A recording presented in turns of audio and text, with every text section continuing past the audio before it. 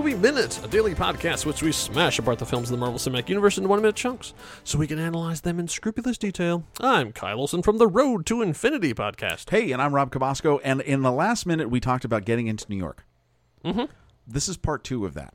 That's right. So there was one time, I want to say summer of 2001, and which was crazy because I was in New York City just a month before September 11th. Wow. And it was for Macworld. So I believe this was the 2001 Macworld.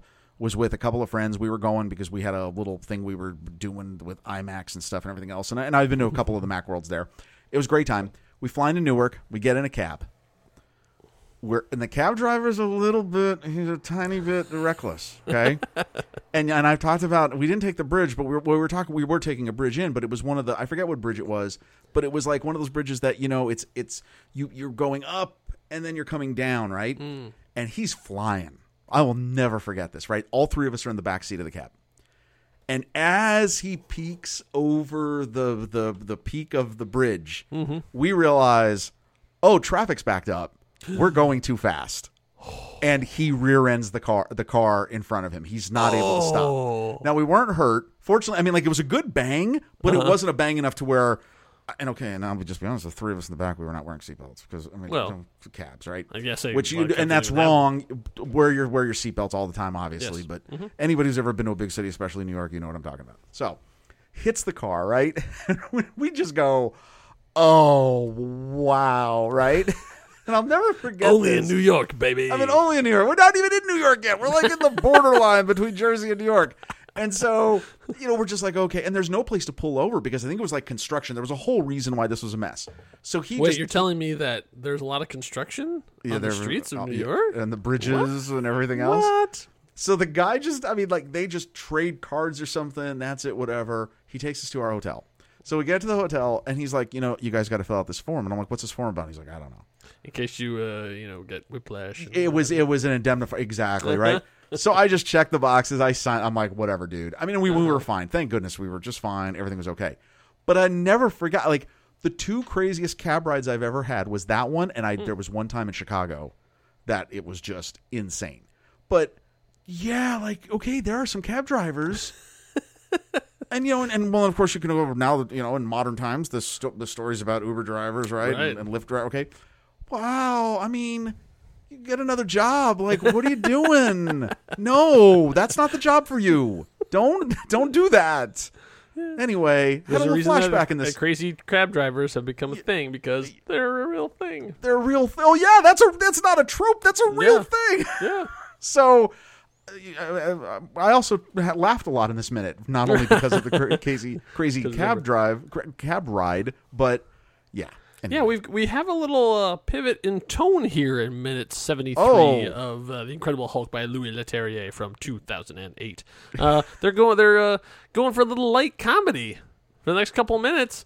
They're trying out some bits. I gotta tell you, we haven't really seen that a lot from this movie. And Betty, and wow, Liv Tyler just nails it. Yeah. Adorable.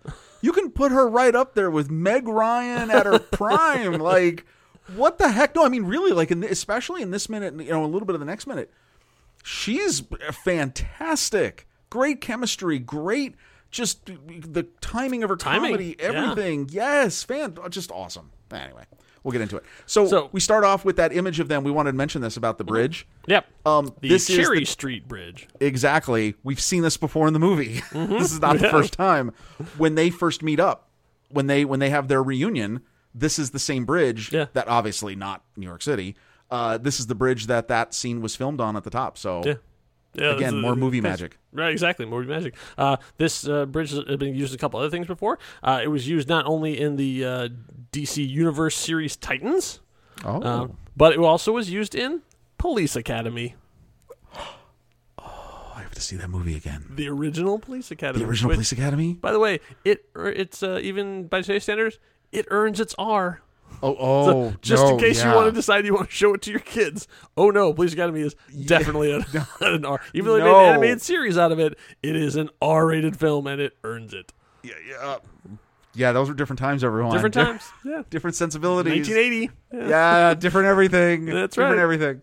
So they obviously the whole driving their F-100 across the bay didn't work, so they have to find a different way. So they take the money that they have left and they use it to charter a boat to cross Upper Bay.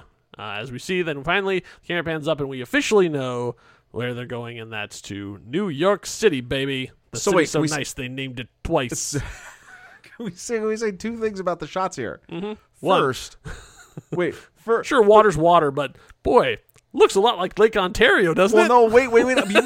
Even before I get to that, yeah, the shot from the bridge is this gorgeous panning shot of a guy working with welding with a boat, right, and then them down. I mean, it's a beautifully choreographed shot. Yeah. And you see Betty and Bruce with this guy, kind of a little bit away from the camera. Beautiful depth, beautiful composition. Just nice colors and stuff too. Yeah, wonderful shot. And then we go to this great then the two of them in the back of a little motorboat. And as you said, oh wait, where are they headed? Yeah. Yeah, New York City. And clearly there's a couple issues. One, you mentioned the matte line when off mic and stuff. Yeah, as they pan up, this is actually shot in Lake Ontario. As they pan up, you can see a clear matte line where like the CG starts of where they added in New York across the top. It's like if you freeze frame it, it's very clear. And it's like it's 2008. Like they did their best, and they figure, water's water. Like it'll just all blend together. But this was actually a smartly done shot because you got the wake of the boat, in the foreground, and your eye is focused on the wake and focused on the boat. Yeah. And by the time it focuses on the skyline, the scene changes. So you jump up to it's Lady Liberty, and like this must be New York City. Oh, we're in a different shot now. Right. Yeah. Because then they cut to stock footage. Well, and here's the thing: when you look at a movie 1 minute at a time, sure, you notice other things. Here's the other issue with this scene: the detail in the Statue of Liberty and in the skyline completely doesn't jive with the aperture of the setting. Oh, I mean, you know, like there's no way both of those things are happening in the same shot, taken by the same camera. Like it just wouldn't work out that way. So that's the other reason. It's almost like the skyline is in focus on one point, the boat and the wake in the foreground is in focus at one point, and the water in between the two not in focus. And that's not. It doesn't work that way. Yeah, cameras don't do that. I don't care how much tilt shift stuff you got.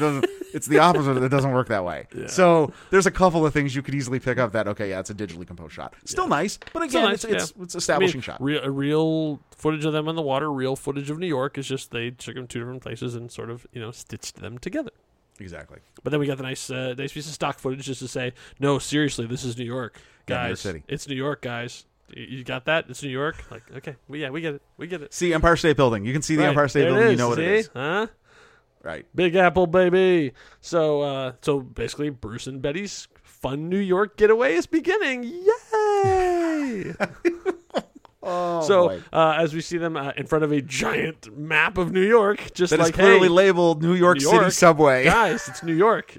Are we establishing we're in New York? Because we're totally in New York. No doubt, right? Because look, there's a sign that says Chamber Street. Chamber Street is in New York, right? Actually, it sure. is. I looked and West Broadway. This is Chamber Street. Yeah, Chambers. Do you know why Chamber Street is called Chamber Street? Because Wikipedia told me. What? Chamber Street is named for attorney John Chambers, born in 1710, died in 1764. So he died young. He was an important parishioner at Trinity Church in Manhattan, which is still there to this day. Oh my God, that's amazing. However, that's not where we actually are. Wait, where are we? This scene was filmed in Toronto. This is Yonge Street, Yonge. Sorry, Canadians, if I'm mispronouncing that. It's all I could find. It's between Elm and Edward. This area was also used for a couple of sequels. Kick-Ass 2 and everyone's favorite, Short Circuit 2. Oh! Johnny Five needs more input. Okay, now you gotta say, though, amazing, like set dressing. It's set dressing. I gotta tell you, even if you're not looking at the map and you're not looking at the signs, that kind of looks like a street in New York City. Like I wouldn't think really clean. Well, okay, yeah, there's that. Because Toronto. Yeah. Well, yeah, and no smell-o-vision, so you wouldn't. You wouldn't. That's why that New York is Gotham and Toronto is Metropolis. Sorry, we love New York. We love New York. Yeah. We know. No, but it really does. I mean, seriously, again, not knowing this, think that was completely legit. Yeah. Oh, yeah. You'd have no idea that it was actually shot in a whole other country. Right. Like, it's like, no, we shot in, Indiana. We just made it look like New York. No, that's Toronto. So this is when we have our first little bit of comedy. A little bit of comedy here. It actually, not too bad, too, because it's delivered very deadpan, both of them. Like, they don't try and be like, They basically just deliver this straight. And so Bruce says, when they're saying that basically they need to get uptown. And so Betty says, like, oh, it's a really long way. Like, maybe we should take the subway. And so Bruce says, me in a metal tube deep underground with hundreds of people in the most aggressive city on the planet? And then without missing a beat, Betty just goes, right, let's get a cab. It really is. It's pretty funny. That's a pretty good gag. Well, it's Especially because they deliver it so well. Well, because that's Ed Norton's specialty. Yeah. I mean, deadpan comedy, he's a master at. Yeah. And he just does it well. And right now, the two of them, they're on the same page. Yeah.